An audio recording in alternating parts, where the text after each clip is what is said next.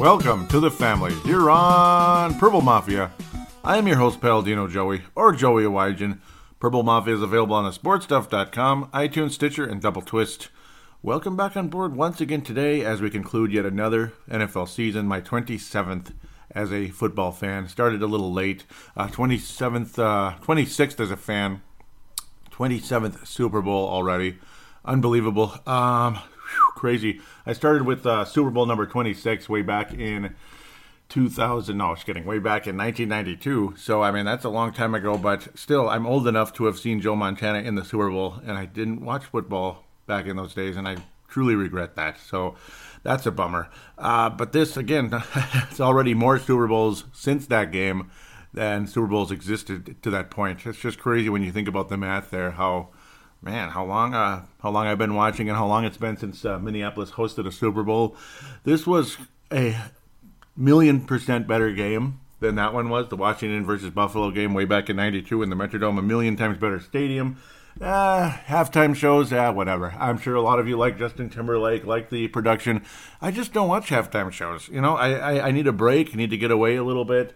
This and that, and, you know, I'm not a big fan of Hollywood, celebrity, all this stuff. I'm just not a fan, you know. I mean, I don't like the message they continue to shove down our throats, so that's just my point of view. You don't have to agree with me at all, and I don't need to shove my message down your throat. So, with that said, yet another team passes the Minnesota Vikings. Yet another team that had never won a championship, that had some success in the past. Maybe this team or that team had little to no success previously, like the New Orleans Saints and the St. Louis Rams at that stage way back.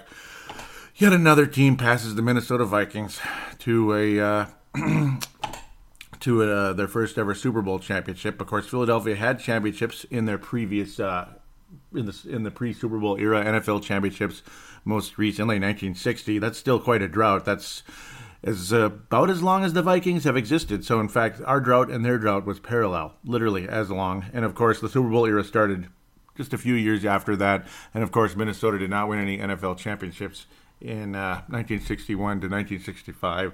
And, of course, Bart Starr, Vince Lombardi, the owners of 5 championships, 2 Super Bowls and 5 NFL championships. Bill Belichick and Tom Brady, the owners of 5 Super Bowls. So, unfortunately for Bill Belichick and Tom Brady, they will remain tied with Lombardi and Barr. Did I just call him Barr? Bart Starr. I'm losing my mind because it's just, damn it anyway. Why did things have to go the way they did? Yeah, I was cheering for the Patriots, but we're going to sit down and be objective about this. This Philadelphia Eagles team is an awesome football team. They are. What Nick Foles was able to accomplish against the Minnesota Vikings defense and the New England Patriots bend but don't break defense is something to marvel at. And it also gives us hope that maybe, just maybe, Case Keenum just might be good enough for this team. You got the good receivers in Adam Thielen, Stephon Diggs, and you know what? The ever underrated and excellent Jarius Wright. Jarius Wright should be a Viking the rest of his career. I love what he's able to do. Jerick McKinnon, we don't know what his future holds in Minnesota, but you got Dalvin Cook coming back, this and that. You still got everybody on defense. Brian Robinson may be on his way out, unfortunately. He's getting older.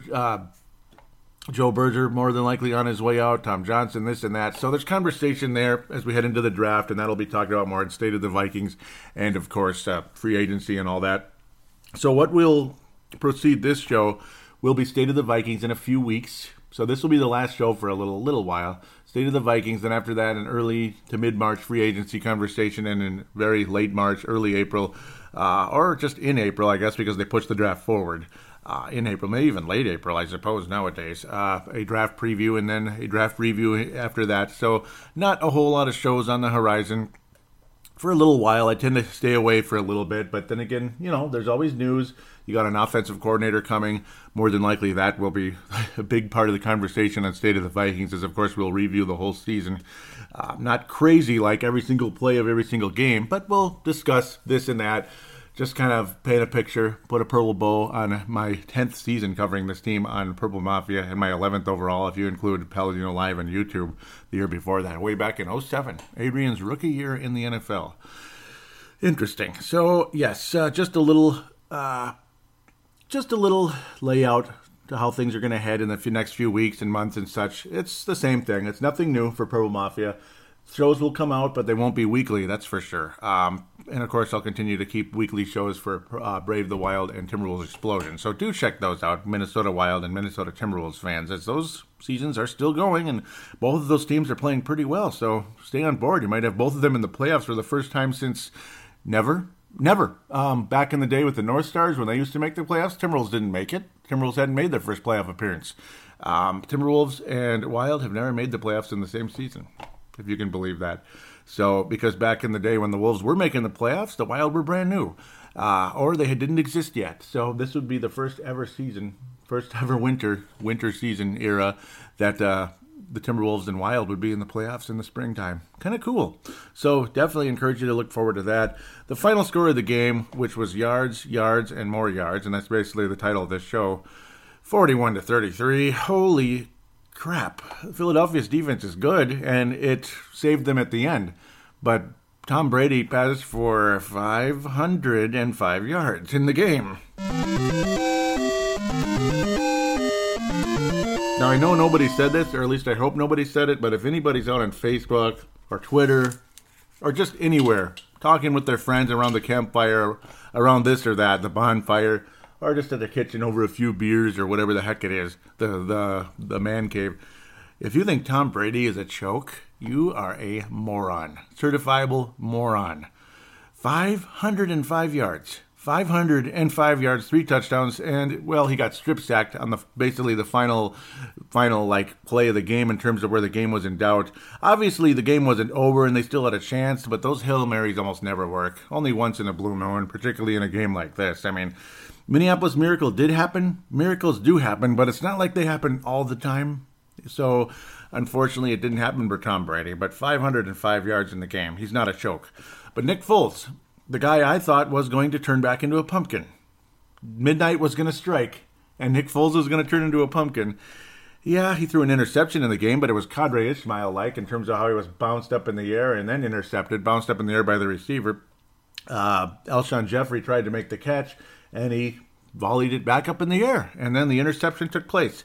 So if you're going to blame Nick Foles, I don't know. Maybe the ball was slightly overthrown, this and that, and good coverage by the Patriots for once in the frickin' game. Talk about bend but don't break. My God, I mean, what are they made out of, Gumby? Because, okay, it bent too much. Because you're giving up too much. Nick Foles did the exact same thing. Nick Foles and, of course, head coach, who I give a huge amount of credit, Doug Peterson of the Philadelphia Eagles, did a number on the New England Patriots, just like they did the number on the Minnesota Vikings. Option play after option play. It was time and time again where they would get that half second or so extra because of that option play. It looks like a handoff. Next thing you know, he still has the ball and is flinging it forward, him being Nick Foles, to the Alshon Jeffries, to the running backs, whoever it is. Even Corey Clement on occasion, who wound up with 100 yards, a 55-yard play along the way.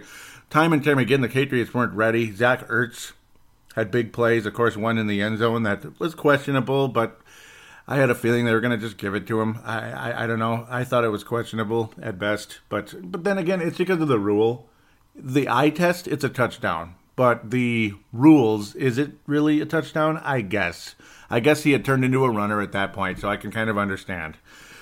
It's the whole thing where he had turned into a runner, where, of course, Adam Thielen was never a runner. He was a receiver the whole time. Remember back in Carolina, which, of course, helped us have to go to Philadelphia, which killed us. Maybe Nick Foles would have came into U.S. Bank Stadium and killed us anyway, and I guess he may have. God, just imagine. We're in U.S. Bank Stadium, Nick Foles kills us, and then he kills the Patriots the next 2 weeks. Unbelievable. And, of course, Tom Brady killed the Eagles, too. But huge reasons why the Eagles won is the game is won in the trenches. And, unfortunately, that's why, the offensive line, people never think about the offensive line. People think about the defensive line to a point. Because, they get a little more glory because they get the big play, the sack, and the strip sack, which obviously changed the game and brought Philadelphia their first ever Super Bowl championship. But offensive linemen, they never seem to get the credit, do they? I mean, Mick Tingelhoff was one of the greatest centers of all time, and it took him 38 years to get into the Hall of Fame. And that's why you saw tears in Fran Tarkenton's eyes in his short speech covering for Mick Tingelhoff, who just, he just didn't think he could do it. when it was time for his speech. 38 years to get into the Hall of Fame for a guy that probably should have waited maybe 5 at most, But that's the thing. Look at the guy with Green Bay back in the 60s. Jerry Kramer, offensive lineman for the Green Bay Packers back in the 60s. He finally got in the 60s, and he finally got in. I mean, can you believe that? So look at that, And that was a team that won, several championships in the Lombardia era. So go ahead and, it's a Green Bay Packer and this and that, but what a nice guy. He was on Dan Barreiro last week, and that was cool, and he finally got in. It took him eternity to get in, and it's about bleeping time. I mean, geez, 2018, and he was born in 1936. He's 82. He had enough energy, though. He was a good author, all that. He has enough energy that he'll fit right in with that Hall of Fame class, and God bless him. And it just shows you. That Philadelphia offensive line is a huge reason they won the game because the Patriots couldn't get to them.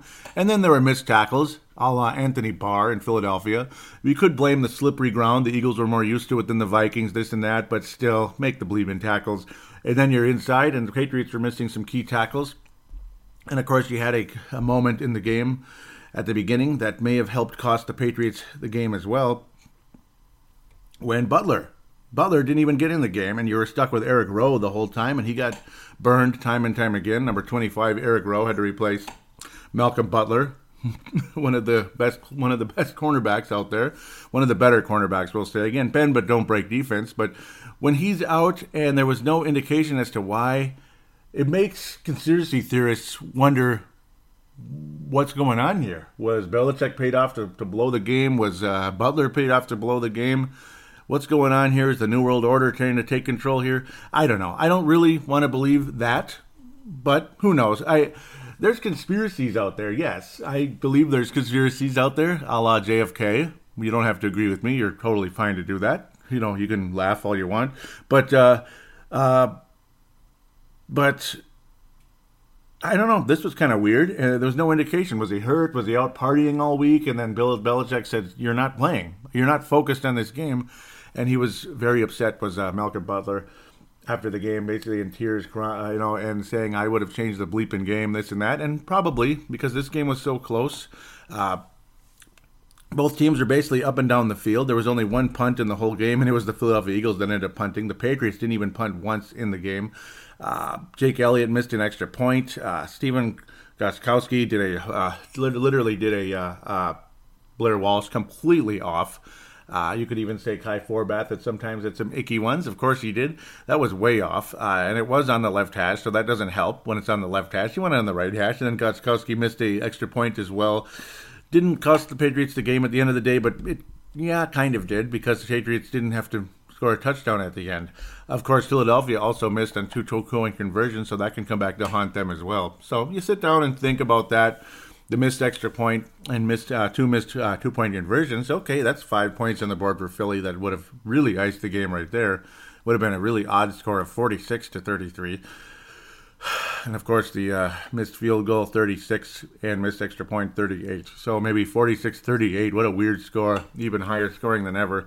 The most yardage in the history of any NFL game ever, 1,151 total yards for both teams in this game. So, this was something to see. You think Philadelphia, New England, you think maybe lower scoring, and then down the stretch, Brady kind of turns it on and wraps it up, just like back in 2004. That was a low-scoring game. But Nick Foles didn't wilt under pressure like Donovan McNabb, number 2 overall pick in the draft. Carson Wentz was also a number 2 pick in the draft. He looks more promising than what McNabb turned out to be. As good as McNabb was, he wasn't ready in that big game, unfortunately. And, of course, Brady was young and in his prime at that stage, though you could argue Brady's still in his prime at age 40, throwing for 505 yards. You wouldn't see Peyton Manning do this when he was age 39, did you? And that was against the Carolina defense that wasn't the same for some reason. This Philadelphia defense was a lot more like what Denver's was at the time, an excellent defense that shut the Vikings down in a big way. But they're a bit of a bend but don't break, because Case Keenum and the Vikings offense, they got their numbers, they got their yards, but they didn't get in the end zone, and they didn't make their field goals. They didn't do this, they didn't do that. Well, they didn't even get to attempt field goals is what the Vikings did, because we got desperate, or we had to go for it on 4th down, and we never got in the end zone. Where the Patriots, well, they had to settle for a lot of field goals throughout the game. The Eagles did time on occasion, but more of the Patriots had to settle for field goals a lot, where they'd give up a billion, the Eagles would give up a billion yards, but not give up the touchdown. So that's kind of the story of the game in a lot of ways. Pretty dramatic stuff. Philadelphia getting the early lead, and I figured, oh, well, Case Keenum and the Vikings did that as well. Patriots return, only get the field goal, this and that. And then Nick Foles turned into the Nick Foles against the Vikings. You started seeing those up-the-middle passes down the field, showing off that arm a little bit. Ended up being big plays to Alshon Jeffrey. And that was like, oh, crap. And then, of course, the Eagles missed the extra point there. Mr. Elliott, Alshon Jeffrey. Reception for 34 yards on that play. But overall, Gronkowski and Brady hooking up after that drive and did a fantastic job, which ultimately ended up getting the Patriots finally in the end zone late in the second quarter. Then the Eagles immediately, though, add another touchdown, which was unbelievable. And it was the play of the game, the play that you'll see on ESPN. You'll see it on NFL Network. You'll see it over and over and over and over again as the Eagles were able to get into that red zone. It was basically in two-point conversion land. And then you saw Nick Foles lining up as a receiver behind the guards a bit, pretty much, kind of like a slot receiver. And then it was a reverse play, and Trey Burton ended up releasing the ball. A reverse play. Pretty trick there, multiple attempts. It was a fourth down. Instead of going for the field goal, the Eagles, again, Doug Peterson, making a risk. He gambled, and he won, boy. He won, and Nick Foles was completely wide open. I mean, when you see a guy, the quarterback, lining up as a receiver, at least have one player on him. I don't understand why they would completely ignore him. That didn't make a whole lot of sense. I know you're probably thinking they might try to run it in, but please. I mean, Nick Foles was wide open, and it was just minutes after the Patriots tried the same thing. The ball given to Danny Amendola. He attempted the pass. Brady basically had alligator arms, just did not have any athleticism on the play. Couldn't make the catch. That was on third down, a short third down, where the Patriots would ultimately end up giving the ball back to the Eagles, which was very disappointing because they failed on their fourth down attempt after that. The Patriots went for it because they're in, it's not like the end of the world. They're in the 30s on the other side, on Philadelphia's side of the ball, so it wasn't the end of the world. And then it ended up being a huge problem because then the Eagles respond with a similar play into the end zone. Again, Trey Burton hitting Nick Foles in the end zone, which was a big moment because the Patriots went from down by 3 to down by 10. And yes, Jake Elliott made the extra point this time. But you figure Patriots will get the ball in the second half, this and that, and they came back from 24 last year, 25 actually, crazy, 28-3, 25-point comeback in the Super Bowl, and the Patriots were back in the game time and time again. The Eagles would continue to get the lead back or remain ahead. They would build on that lead, remain ahead, but the Patriots kept coming back. It was just back and forth, Foles and Brady. Brady would hit Hogan time and time again, ultimately get him in the end zone, and Nick Foles hit Corey Clement. Brady to Rob Gronkowski, as that became an incredible combination in the second half, as you didn't see a whole lot in the first half. The first drive basically was just Brady to Gronkowski about 4 times in a row there, and the Patriots drive into the end zone.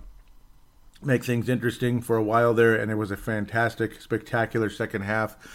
3 receivers for New England would get over 100 yards. Danny Amendola, 152 yards.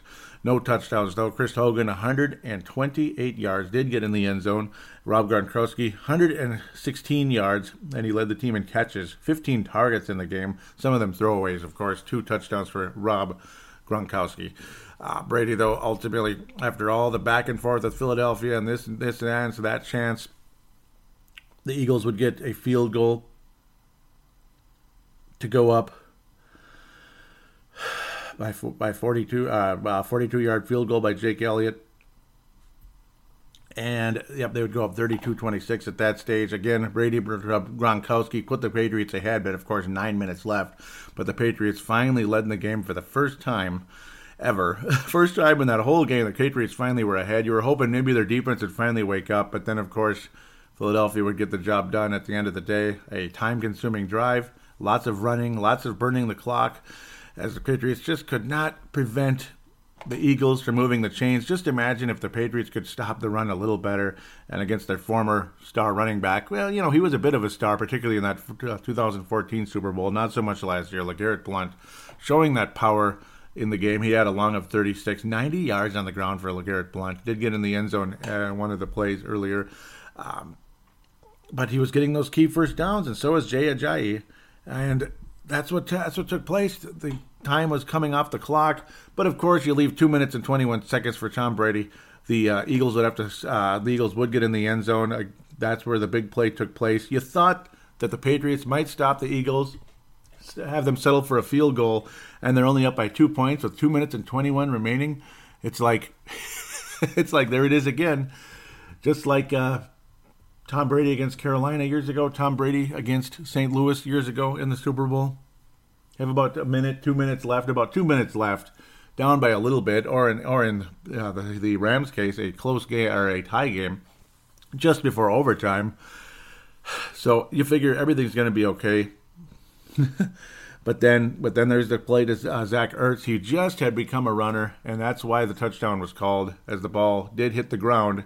He had enough control of it while he was running that once the ball hit the ground and bounced out, it was basically like a running back type of a play. Lots of arguments back and forth. I can understand where they called it a touchdown. I don't like it very much, but it is what it is. Zach Ertz giving the glory to God at the end of the game, which was wonderful to hear. Nice tight end for the Philadelphia Eagles. Killed the Vikings hardcore. Him and Nick Foles teaming up again on the play that gave them their first championship in ever. Well, their first championship in the Super Bowl era, and their first championship since 1960, 57 years ago, in terms of seasons, 57 seasons. This is the 58th season since then, of course. And my Lord, it was a very close call. Instead of being up by 2, the Eagles were up by 5. But again, 2 minutes and 21 seconds. With this offense, with what Tom Brady has done to this Eagles defense, as good as they are, it was like a burning butter knife slicing through butter. That's what Tom Brady was. 505 yards. But then all of a sudden you saw that pressure. The same pressure that ended up throwing off Case Keenum in that game. Throwing Case Keenum off enough that he ended up getting turnovers. Again, the pick six that ended up changing everything to Abraham. Abraham helped take the Philadelphia Eagles to the promised land. Okay, sorry. But he did. Yes. But then here comes the ensuing drive. Patriots get their first down to start things out. Here they come, baby. Here they come. 2 minutes and 21 seconds. That's eternity. It's Tom Brady, and look what he's done. This is going to be not easy. It's not going to be easy. They're going to come at him with everything they got, but he'll get it done because it's just going to happen. Next thing you know, everything closes in on Tom Brady. They're closing in on Tom Brady, and he's a strip sack. The strip sack happens a la Teddy Bridgewater against the Arizona Cardinals, the strip sack.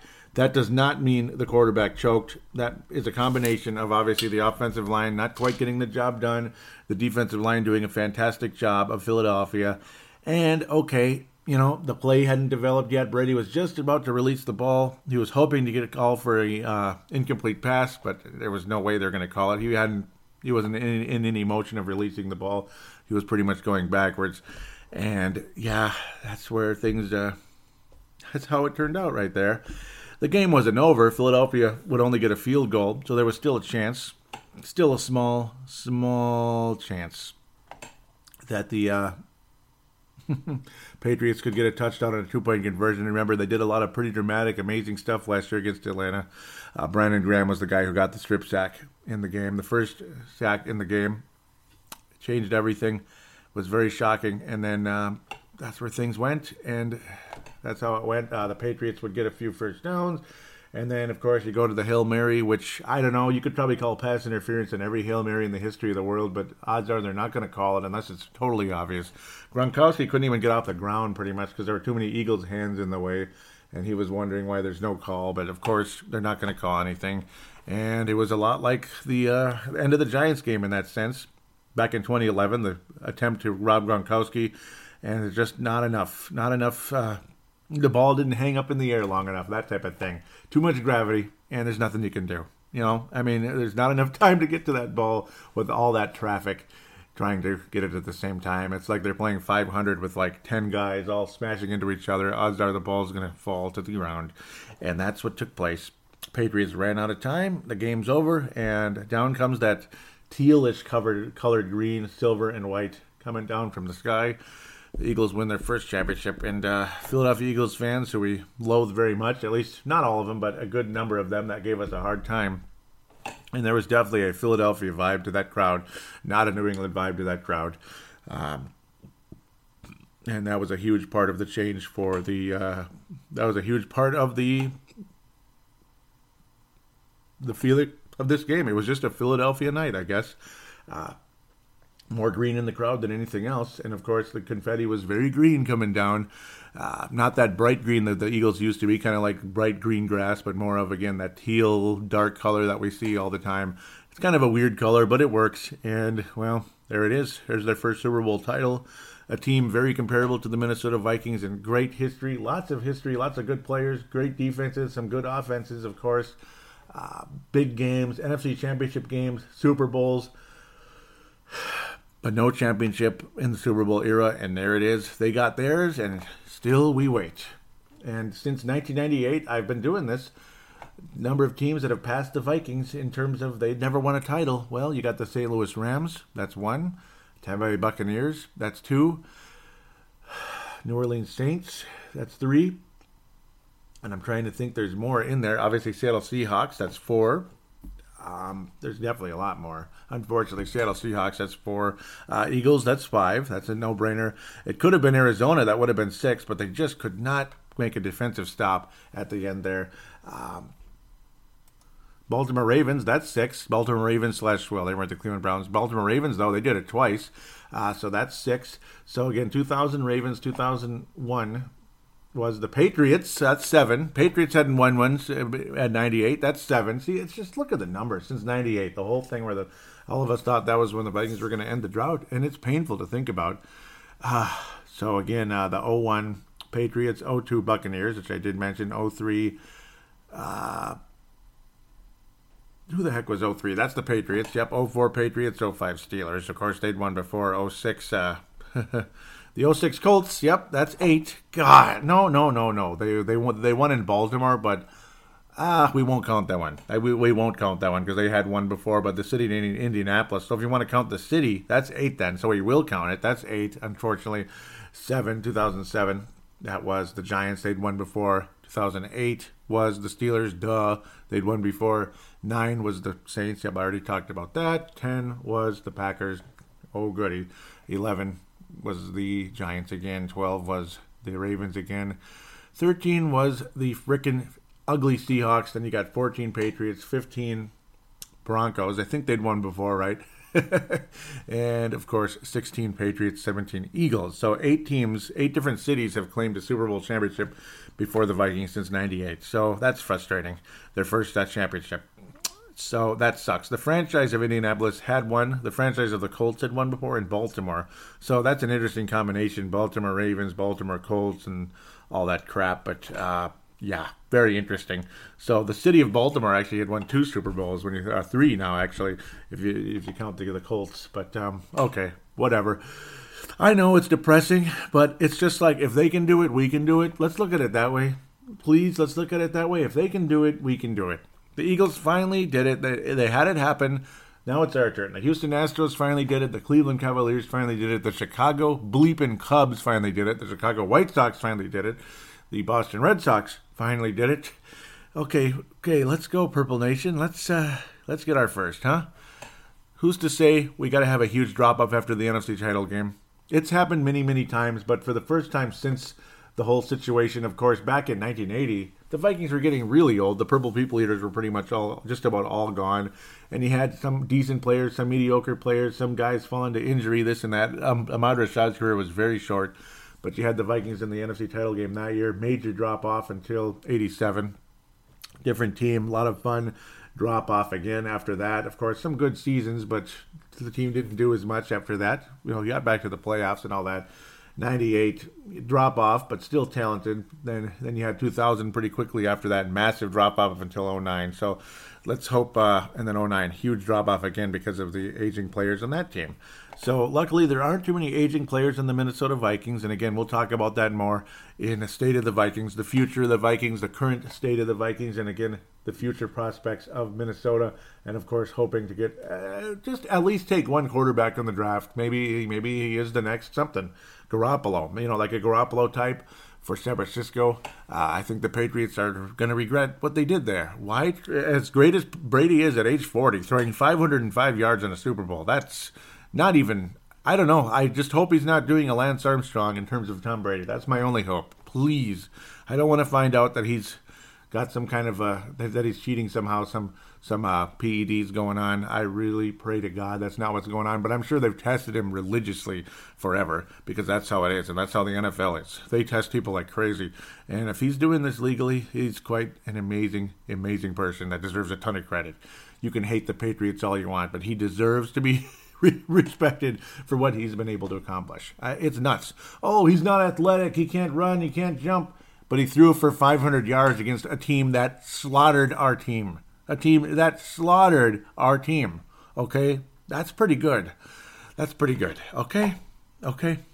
I would love to see Case Keenum throw for 505 yards against the Eagles in the NFC Championship game. That would have been beautiful. But, unfortunately, that didn't happen. So, it would have been better if it was in U.S. Bank Stadium. But, again, we'll just leave that alone. We'll have to get it next year, eh? Because that's the theme for everybody. The Patriots will have to get them next year. Even the Patriots are talking about next year now. And the Eagles are, well, it's time to celebrate. They're enjoying it. They've waited forever.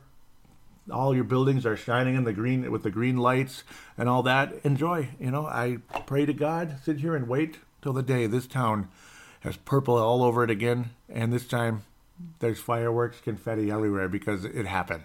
It happened. That's what we're truly waiting for.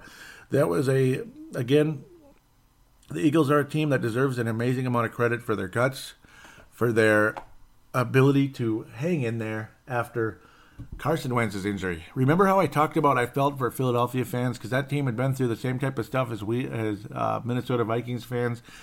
They have this amazing quarterback in Carson Wentz, and he goes down with an ACL, all that.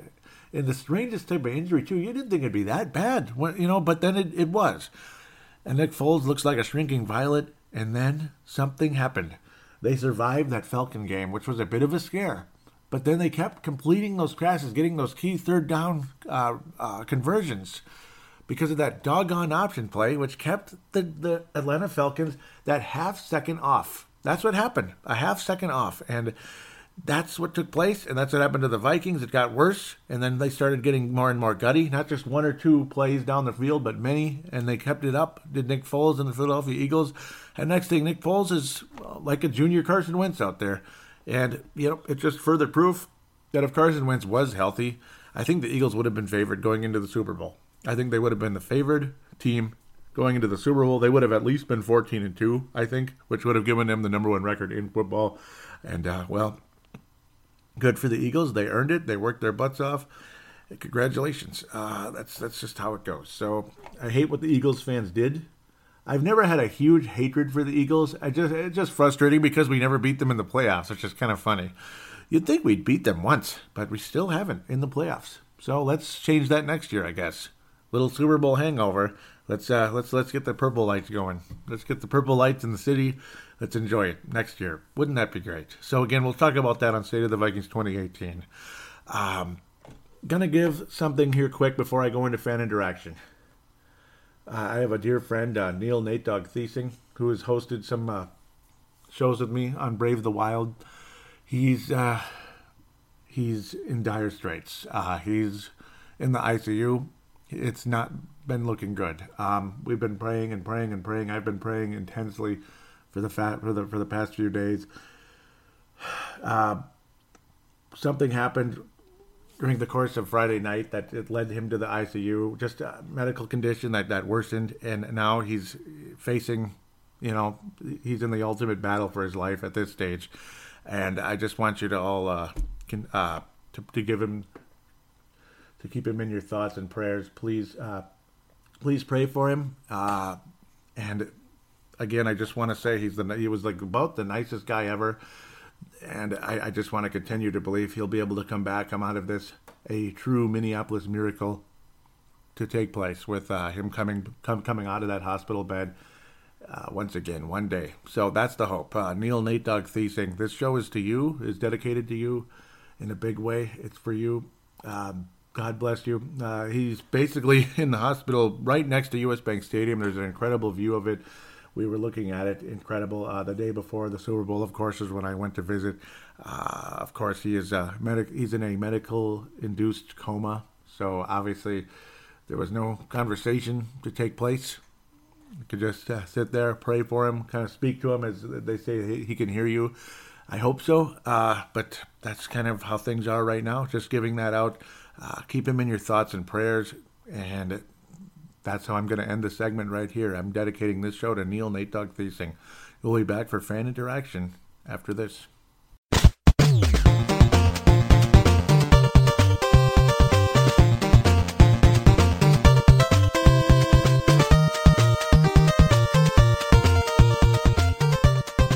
And we are back here on Purple Mafia. It's just a 2-segment show. Of course, a long first segment. Lots to talk about there.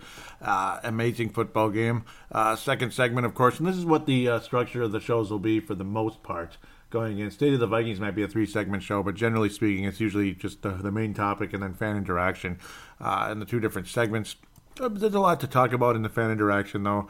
So, yeah, we'll jump right into it. Twitter, at Purple Mafia Show, at Purple Mafia Show. Want to thank those of you that retweeted the show. For some reason, I'm not seeing them, but I know some of you did. I remember seeing the retweets and all that, but just sometimes it disappears in the whole mentions thing and it gets lost, and I don't know, it's a bummer, but I appreciate those of you that do tell your friends about the show by retweeting or sharing the link to the show that I send out. Mad Martin out of Northern Scotland says, another great podcast, my man. Taking a few days from football, needed to, but like your take on the possibility of Breeze, we need to throw the sink at next season. All in has to be the way to go. Got $60 million in cap space, and yeah, that could be exactly the direction the Vikings go. Odds are he's going to stay in New Orleans. It could be between Case and Teddy. Of course, since the last show, Alex Smith traded to Washington. $97 million contract, guarantees of about $71 million. But of course, this whole trade and sign and all that deal can't be official until free agency opens. The new NFL season opens on March 1st. So we'll see. There's a possibility that the whole thing could go away, but I'm thinking it's gonna finish that way. So those of you that wanted Alex Smith to Minnesota, that's not going to happen. It does open the doors for Kirk Cousins, but we're talking extremely high contract, up to $30 million a season. I don't know about that. Is Kirk Cousins that good? You know, he's good, but this isn't Tom Brady. This isn't Aaron Rodgers. And it isn't Drew Brees about 5 or 6 years ago. Of course, Brees and Brady, of course, both very old players, but still very good, ageless and all that. So we'll see what happens. I'd love to see Teddy play again. I think there's unfinished business with him, and I think there's unfinished business with Case Keenum as well. It'll be interesting to see how things turn out. The Eagles proved you can win with the backup quarterback. Of course, the Giants did years ago with Jeff Hostetler. Even the Redskins with Mark Rypien. He won the MVP in that Super Bowl against the Buffalo Bills way back in the Metrodome in '92. Mark Rypien. You know, what did he ever do? You know, so it's like things happen sometimes. Of course, it's a magical season for those teams. We thought it was a magical season with Case Keenum in Minnesota, and of course that did not take place, unfortunately. So, State Walker, Mark Carlson's son, who's been in the Philadelphia area, believe it or not, yep, with the military there, he says, if I had to draw a picture to summarize the season, it would look a lot like this. And it was a stickman kicking, stickman number one, or it's not a stickman, a guy number one kicking guy number two in the balls. And that's what it was. Things were going so well, and then we got kicked right in the balls. Yes, I said it openly. Mad Martin, here we go. She says, so Alex Smith to Washington. What's that mean for Kirk Cousins? I was thinking, yeah, I mean, it could be anybody. Minnesota, Denver, Jacksonville. He was saying Jacksonville's front runner. And yes, that could be the one, Jacksonville, depending on how confident they are in Blake Bortles. I thought he did a good job in the playoffs, did Blake Bortles, believe it or not. But most of the regular season, he was terrible. Shoulder surgery for Blake Bortles. Yep, that's something that does complicate things. And Tene Brown out of New Zealand mentions that. He was saying that complicates things for the Jazz. I think his option becomes guaranteed now, doesn't it? And that being, yeah, that's the thing. Yes, I believe it does. I believe it does, Tene. Mad Martin was saying, not sure on the Jags cap, but Bortles' days are numbered there. How do you guys feel about the purple making attempt at getting Cousins? Maybe not if we have to sell a farm. And that's exactly the thing, Mad Martin, Dave Martin out of Northern Scotland. I think the price is too high. And I know we have the cap space, but is the product worth the price? Is the product worth the price? That's the $1 million question. Is the product worth the price? Yes, no, maybe so. Does he have a great arm? I mean, see, Bradford has a special skill. It's a good arm, and he's accurate. He's not mobile, and of course, you got a chronic knee situation. If Bradford was healthier and more mobile, but then again, you'd have to throw the sink at him to kid him, if he was like that. He would be, like an Aaron Rodgers then. But obviously, unfortunately, not the case with Bradford. The special skills do exist, but unfortunately, the chronic issues also exist with that knee. Bradford was the best quarterback on the roster. He was. The lack of mobility didn't help, but an improved offensive line against that New Orleans Saints defense was a sight to see. It really was. I mean, he looked great. Tom Brady's not very mobile, but again, you got the arm and the accuracy. That's two things that are pretty damn important if you're a quarterback. So as long as you can get protection, you got a shot. Tanae continues, says, I think we'd get stuck in mediocrity if we went after Cousins. Bradford is a really good quarterback. He's just too injury prone. We're in a hard position. And yes, Bradford would be a great choice, great quarterback for the Vikings, if not for that gall darn situation. I mean, I loved what I saw from him in 2016. Again, with no offensive line protection and the way he stayed healthy the whole year. And then this year, the offensive line protection is there. And then this happens. It's just like really, it's just classic Vikings luck, isn't it? And you don't want to talk that way because it's just, they always say, the words go up in the atmosphere, and that's why you don't want to talk negatively, all that. It's just bad, This brings a negative feeling to everything, and bad things happen, this and that. But shoot, it does seem that way, though. Like, it's a seesaw. It's a doggone seesaw. Bradford is healthy. And this and that, but there's no offensive line protection. Then there's the offensive line protection, and Bradford's hurt. Why? Why does it have to turn out that way? Because what an awesome season this could have been, possibly. Just imagine offensive line protection for Sam Bradford all season and healthy, and him playing anything near he played against New Orleans the whole year. But, against bad teams, he'd probably throw for 400 yards. You'd see Bradford in the Pro Bowl. The Vikings may have been 14-2. Maybe. I think we would have won that damn Detroit game that changed everything in the freaking US Bank Stadium, our only home loss this year. That damn Detroit game. That was home field. There's your 14-2. Forget about Philadelphia having home field then. Man, Bradford versus Nick Foles in the NFC title game in US Bank Stadium. That would have been very interesting. Very scary, possibly, but who knows? Maybe it would have been enough. Who knows? Because the Eagles would have had to play on the road. They never really did. They had a pretty good home crowd. In US Bank Stadium, didn't they? They wouldn't have had that if the Vikings were here, I'm telling you. There would have been more Viking fans than Eagles fans, I gotta think. Let's continue. Mad Martin says, agree, I like Bradford, but the injuries. So the Redskins will reportedly give Smith a 4-year extension that is rumored to be in the neighborhood of $94 million, and you are correct. $71 million guarantees. That's nuts. You're right. Mad Martin continues, says, if Bradford will accept team-friendly deal and we go quarterback in the draft, that could be interesting. And I'm not against that at all. Go ahead and go quarterback in the draft, but also go offensive line in the draft. Offensive line in the draft. Obviously, Berger's out. Pat Elflein, I don't know, man. Can he stay healthy? I'm beginning to wonder. I mean, he missed a pretty good amount of time, and then he had the very serious injury at the end here. It was more of a nagging shoulder injury, but shoulders and offensive line, that's not a good combination. You don't want to have shoulder injuries all the time. I hope he can stay healthy because he's so valuable. It's Pat Elflein. Riley Reef is awesome. Mike Remmers couldn't stay healthy, and then they put him at freaking guard, and what did that do? Not much. Rashad Hill is average at best. He's young, but how much better is he going to get?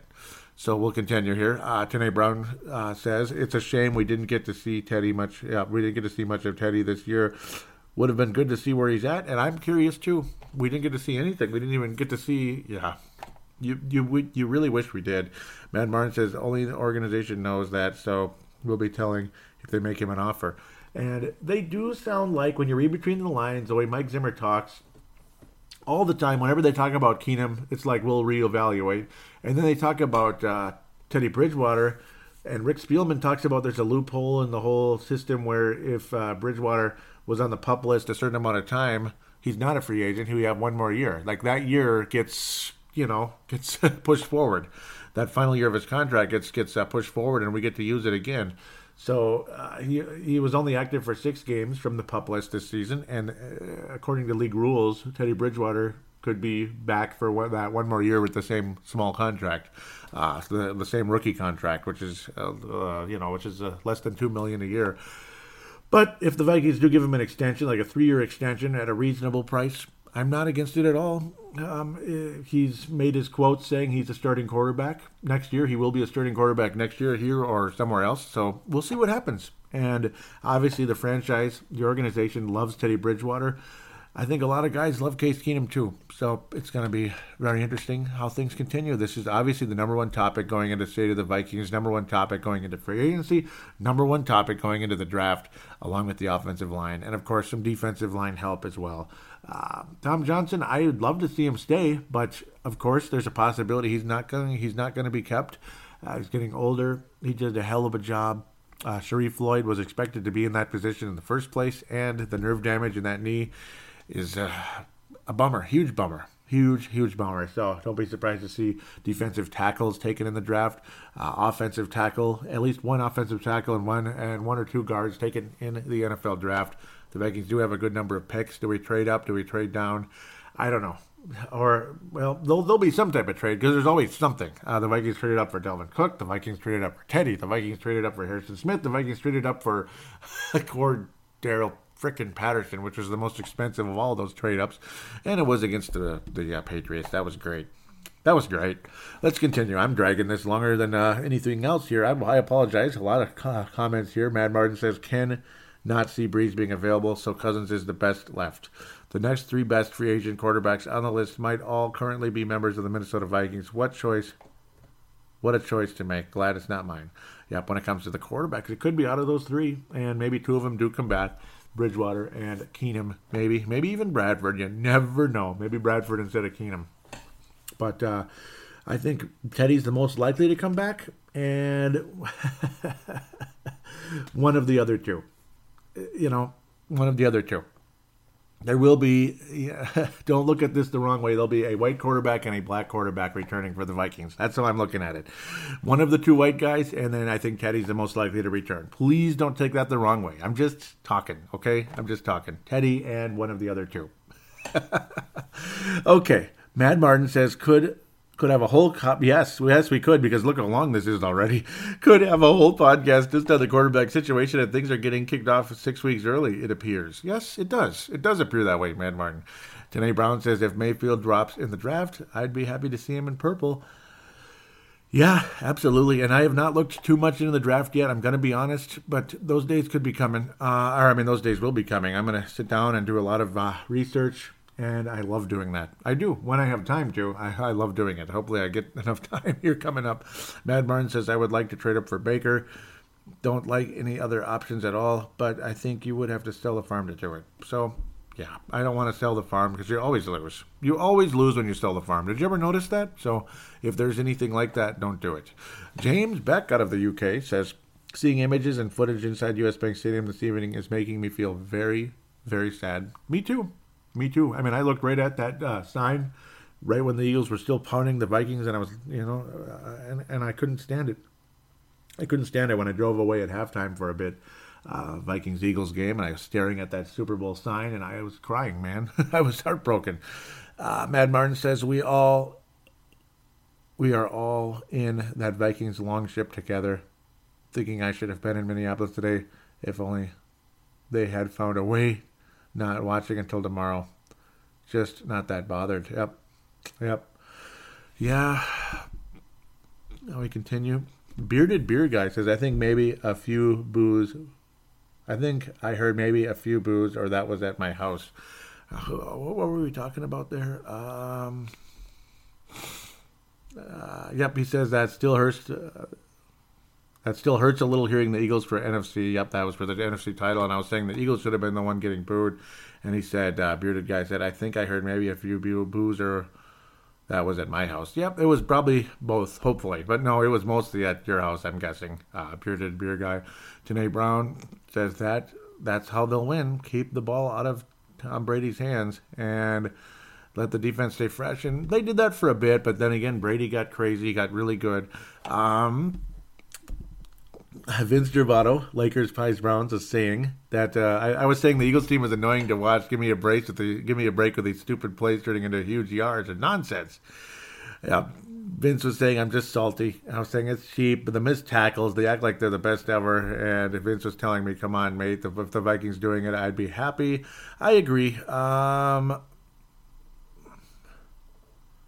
He was saying correct. They've never won though, brother. It could be cool to see. And yeah, they got it done. So that was it there.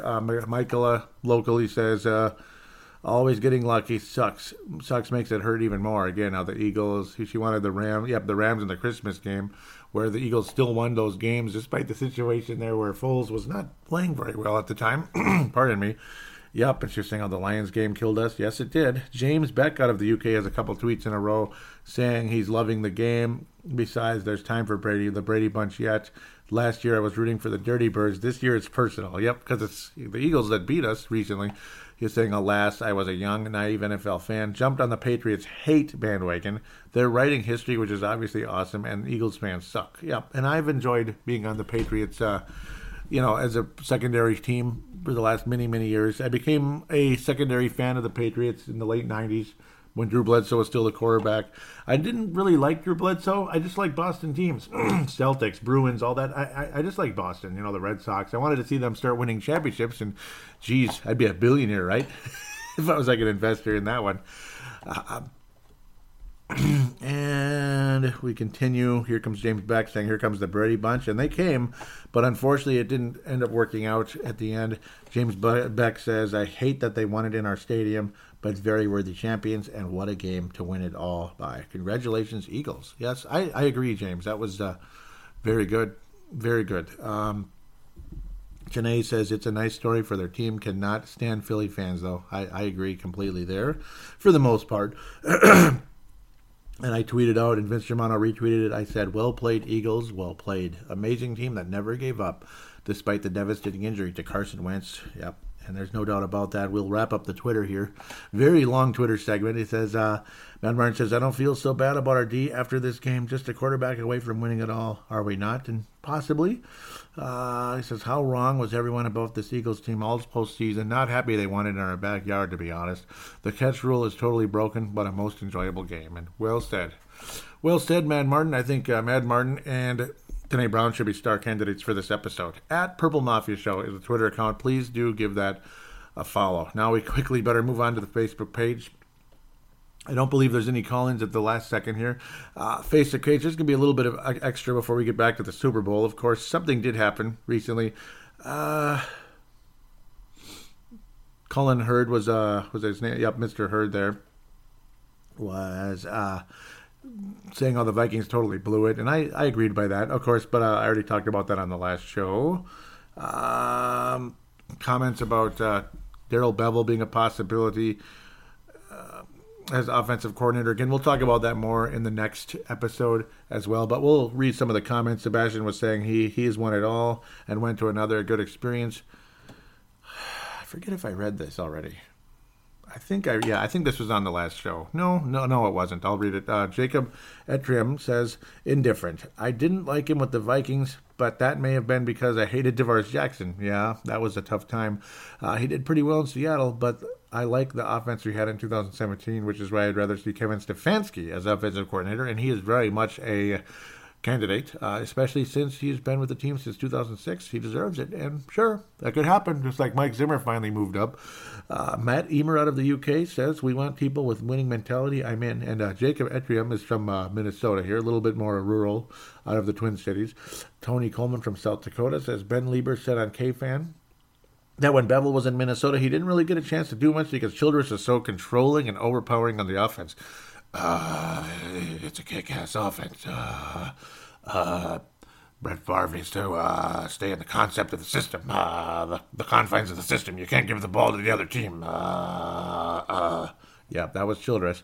Lieber says, Tony Coleman continues with Lieber said he'd like to see what Bell can do without Childress looming over him. Yeah, Childress retired as a coach, so adios amigo, I suppose. Childress had some success, and yeah, I don't know. He's a nicer guy than he came off as, but yeah, I don't know. I don't think he was but when he was an actual head coach, some people take on the head coaching duties well. Some people don't, and I don't think Childress took it on real well. He's a better assistant than a head coach. Seemed like a fun guy as an assistant, but when he was a head coach, I don't know. He got a little bit too harsh. Cedric Paulding out of Mississippi says, I'm 50-50. I don't like it or hate it. I'm just not impressed with what Seattle did on offense. Yeah, and I could see how it's mostly Russell Wilson being what he is. You know, just the mobility. The guy's the fastest quarterback ever. And I don't like the Seahawks at all. I think they're arrogant and obnoxious, and it's annoying. But they got the job done because Russell Wilson did a hell of a job. So, continue. I was talking about asking everyone's thoughts on Randy Moss being a first ballot Hall of Famer. And, I didn't make this the title of the episode or anything. We could talk about it more, too. But obviously, and of course, he's far removed from being on the Vikings. That's partially why I didn't make it, like, right at the beginning. And maybe I should have, but this is where people can comment on it, though. And I do congratulate Randy Moss, what he was able to accomplish in his career. And he changed the game, obviously. The Packers drafted, 3 large cornerbacks, secondary players in 1999. And, well, the Packers secondary got a lot better. And it had to get a lot better. And remember the frustrating loss we had in Green Bay that year. Of course, stupid Jimmy Hitchcock bit on the Brett Favre fake. We could try to forget that, but it's hard to, even though it's only 18 years in the past. But, Randy Moss. He was a fingertip away from winning a championship on the final play of his career with the San Francisco 49ers. Old, what's his name, Mr. Kneel Down. That was when he was a good quarterback, and he wasn't making it all about himself as much at the time, and all about himself and his message rather than just going out there and playing the game. Randy Moss made a heck of he had a good game. His numbers weren't that good that year. He was a year removed from the NFL, came back with San Francisco. Of course, he went to what up, Tennessee, after the Vikings cut him. After a horrible turnout, unfortunately. Not so good return for Randy Moss to Minnesota. I was looking forward to that. It was so sad how things turned out. But he had a couple of catches with what up Tennessee, which is, of course, that's a quote he made back in the I play when I want to play nonsense. Sid Hartman wrote that. And I don't know, the fan base took that the wrong way. And unfortunately, Randy didn't mean it the way it was written, but it is what it is.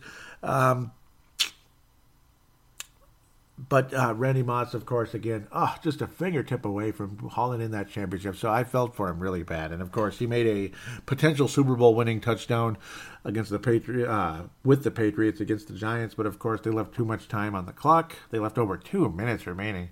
And then the Eli Manning to David Kyrie frickin' helmet miracle catch bullcrap. And the Giants ended up knocking out an undefeated team. That was the greatest team I ever saw, and they didn't even get the title because of a stupid helmet play. The Patriots' offense was so good, it was so easy that they left too much time on the clock. And it's like, what do you do? You know, what the hell can you do? As Jerry Burns once said, what the hell can you do? I mean, the offense was too good. That is a kick-ass offense. Brady, 50 touchdowns. Randy Moss, 23 touchdowns. That's a kick-ass offense, Chili. That's a kick-ass offense. Just imagine Childress with Moss. But, of course, we did have Childress with Moss for a couple minutes. And Randy Moss and Favre were basically making fun of Childress. And Childress was what he was. He cut Randy Moss because he just couldn't handle it. And, of course, Moss wasn't as good anymore, blah, blah, blah. But amazing career who changed the game. And I have to do it as a sitting ovation because I wouldn't be close enough to the microphone. But amazing career for Randy Moss. First ballot Hall of Famer. The only other wide receiver to do this was, of course, Jerry Rice. Jerry Bleepin' Rice. So, there you go. Once Randy Moss got to be with the Joe Montana LS quarterback, look at the numbers, baby. Just look at the numbers. Imagine Moss playing his whole career with Tom Brady and, say, Jimmy Garoppolo. Or what if it was just Tom Brady because they're the same age? Obviously, Rice was a few years younger than Montana, so we got to play with Young for a while. Great fortune for Jerry Rice, but also, hey, you got to catch the damn ball too. So it's a combination in that category. Team when it comes to football. 1,000,000% team. Brett McCarthy out of South Dakota says, love it. Tony Coleman out of South Dakota says, love it. Tony Coleman posting the little video where Randy Moss mooned the Packer fans back because the Packer fans mooned the Vikings bus the day before. That's what most people do not know about. That was the story behind it. Of course, Joe Buck did not know the story at all and took it massive offense to it and annoyed Viking fans all over town. I think Joe Buck is just fine. He's a great play-by-play voice. And, of course, he was the play-by-play voice along with Paul Allen for the Minneapolis Miracle. The other one, of course, was the great Kevin Harlan. You couldn't get better three announcers right there. Kevin Harlan, the former Timberwolves announcer. Oh, baby, what a play. Buckle up. Tom Googly, Oogly, Oogly, baby. Went on to be a national broadcaster because he was that good. And, of course, again, Paul Allen is unbelievable Vikings announcer. And, yeah, the great Joe Buck, along with his father, the great Est, Jack Buck. So the only one I could compare Jack Buck to is Vince Scully and the Los Angeles Dodgers. Mark Carlson. Okay, Patrick Grant first says, agreed, deservedly so. Mark Carlson out of Iowa says, I remember Carter and Moss working together early in his career. Carter with all the sharpened skills, and Moss just a student. Man, the incredible speed and reach that Moss has. I didn't like the flashy and sometimes cocky or showy Moss at all. However, like Neon Dion, respect is given where respect is earned. And, yeah, great thoughts there, Mark Carlson, star candidate. Amazing thoughts by you guys, and what a fun career it really was. I still remember, too, the first preseason game. I always thought about how Kadri Ismail has so much speed and no bleeping hands. Chris Carter, not as fast, but the hands, the greatest hands ever. The guy who could make that great third down catch you need in that big moment in the game. The best hands ever, Chris Carter. Great speed by Kadri Ismail. Couldn't catch a freaking cold. And then you get a guy who's a little bit faster than Kadri and has about as good a hands as Chris Carter. And you're just like, oh my God, did he just do that? And he did it again, and he did it again, and he did it again, and he did it again, and he did it again, and then you go into Green Bay, and you blow out the world champion or two-time NFC championship team that basically was stepping on our groin the last few years and stomping on it as hard as they could, and we went in there and kicked them around so bad, and it was so fun. And then Doug Peterson, Philadelphia Eagles coach, Doug Peterson, came in because Brett Favre, it was time to take him out of the game. The game was out of hand. Doug Peterson threw 2 touchdown passes to make the score look a little bit prettier for Green Bay. Doug Peterson, who the next season went on to Philadelphia to be the bridge quarterback into Donovan McNabb. And Doug Peterson has basically been a part of Philadelphia ever since. And he's a good guy, amazing coach. Wow, what an amazing coach Doug Peterson is. So I'm frustrated with the loss to the Eagles, but Doug Peterson is something, isn't he? Isn't he something? That guy's, he deserves a ring, and he got it. And my man, did he get it? That was the one thing I was thinking last night. You want Tom Brady to win, or I did anyway. A lot of you probably didn't. A lot of you didn't, I'm sure. And that's your 100% your right to do that. But it's like, boy, I was sitting there thinking, as much as I'm rooting for the Patriots, it would be a crying shame to see Doug Peterson not get a ring with what the job he's done. And then it's like, you know what?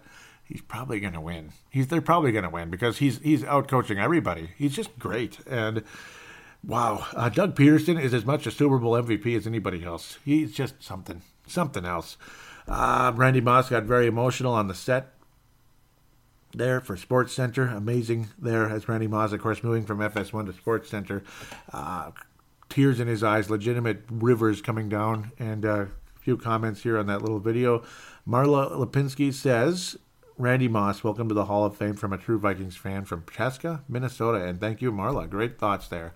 Very true. Now the Super Bowl post-game thread is right here, and we can wrap up the show with this. Luke Rasmussen locally, and of course a classmate back in the old days of Maranatha Christian Academy. Yes, some of you out there from there that might be listening. Maybe, unless you're all too good for me, damn it, which you were back then, most of you sons of biscuits. Okay, I'm just kidding. He says, glad it's over.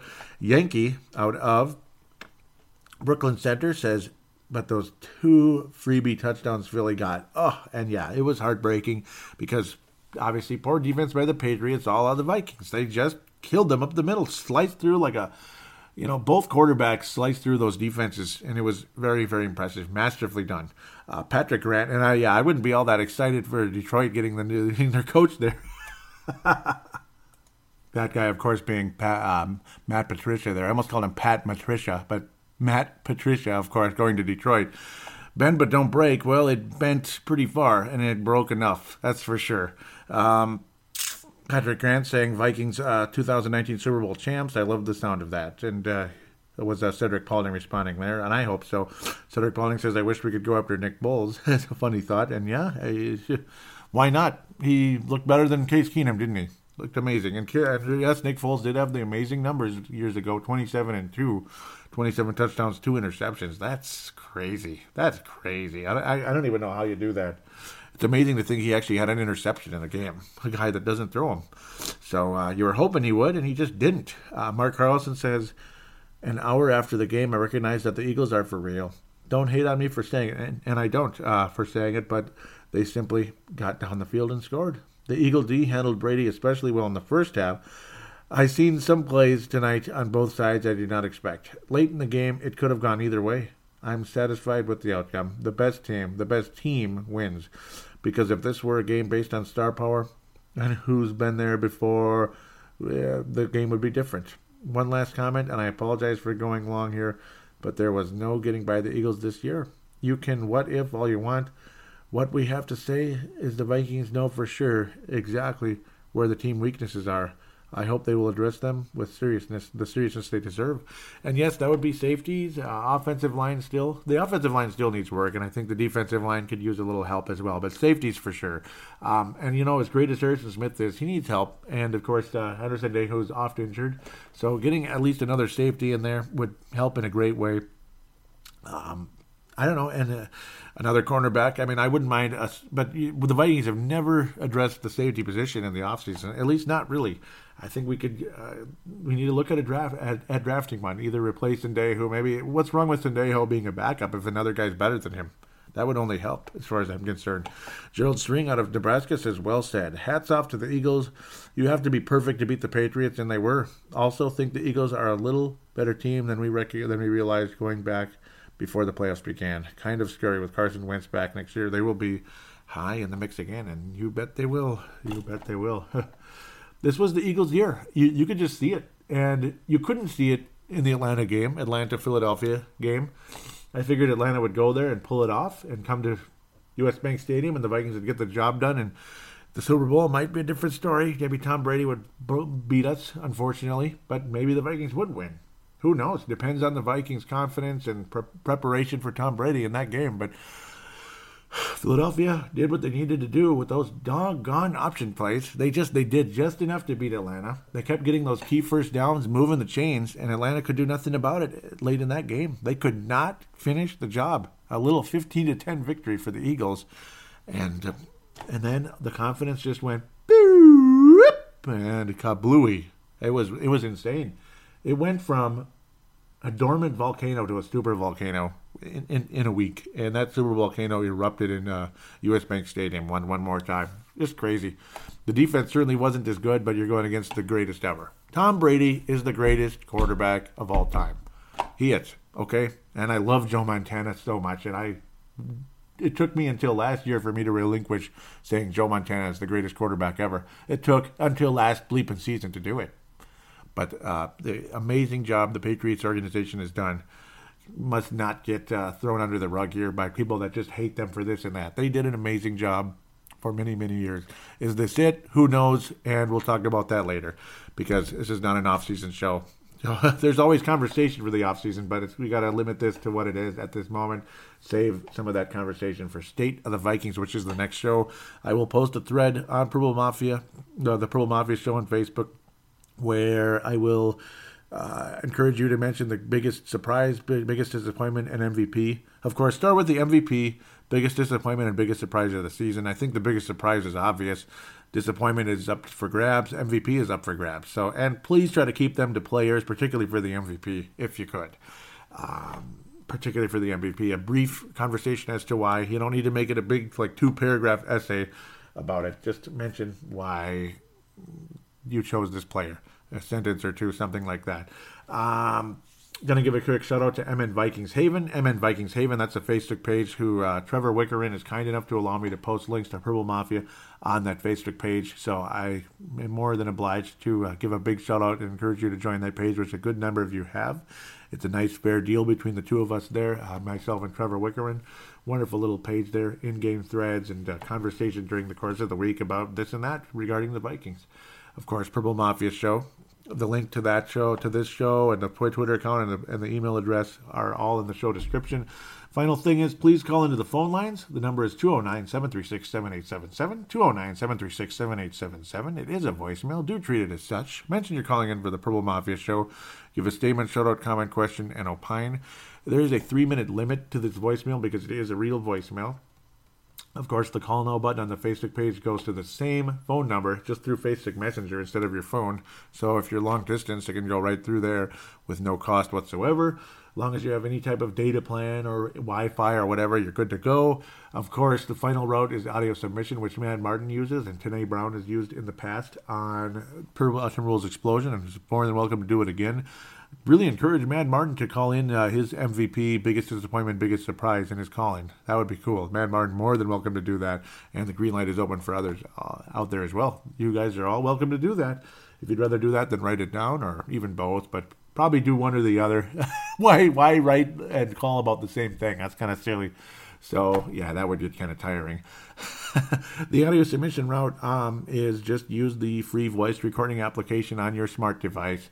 Save it and email it to paladinolive@yahoo.com, paladinolive@yahoo.com. Keep it to maybe 5 minutes or so, approximately, just to save space, because the Vikings didn't win the Super Bowl this year, so I would rather keep a limit on it, if possible. 5 minutes or so, email it to that, paladinolive@yahoo.com. Again, all the information is in the show description for copy and paste purposes if need be. And that's pretty much about it. I want to wish all of you a wonderful couple weeks here, leading into State of the Vikings. Hope for your involvement in the show is always welcome. Better pass out the awards. The gold star for this episode. James Beck should get a star too, of course. Absolutely. The gold star, it's tough. I'm going to give the gold star for this episode to Tanae Brown. It's always tough to give them out to anybody. I mean, you guys are you all deserve it. Yeah, so Tanae Brown's going to get the gold star. James Beck is going to share it. Both of you guys are going to get the gold star. James Beck and Tanae Brown. I wanted to give it to both of you guys. Mark Carlson will ring in the silver star, and Mad Martin will have a silver-laced bronze star in this show, silver-laced bronze star. All you guys are spectacular. I want to thank you so much for your involvement all year, all season. It is greatly appreciated. I will also pass out the stars of the year during the end of the State of the Vikings, like I do every season. I have a pretty good idea who I'm going to pass it out to. I will also introduce the first class of the Purple Mafia Hall of Fame. It will be 6 people, and then after that it'll be 4 every year. But the first group will be 6. Unless I change things a little bit and add some more, I don't know. But the first group will generally be people that have been in for a very long time. So some of you that probably absolutely deserve to be in immediately will get in next year. So that's how it goes in the next group of 4. But that's just an indicator. So thanks again for your listenership. Thanks again. God bless you. Some of them are obvious, obviously, like guys that helped me start the show. That's that's an obvious first ballot Hall of Famer for Purple Mafia. Of course, nobody's that worried about being in a Purple Mafia Hall of Fame, but it's fun. It's just recognizing you for being such a big part of this show for, the 10 years I've been around already. Thanks again. God bless. Hope to hear from you soon, and take care.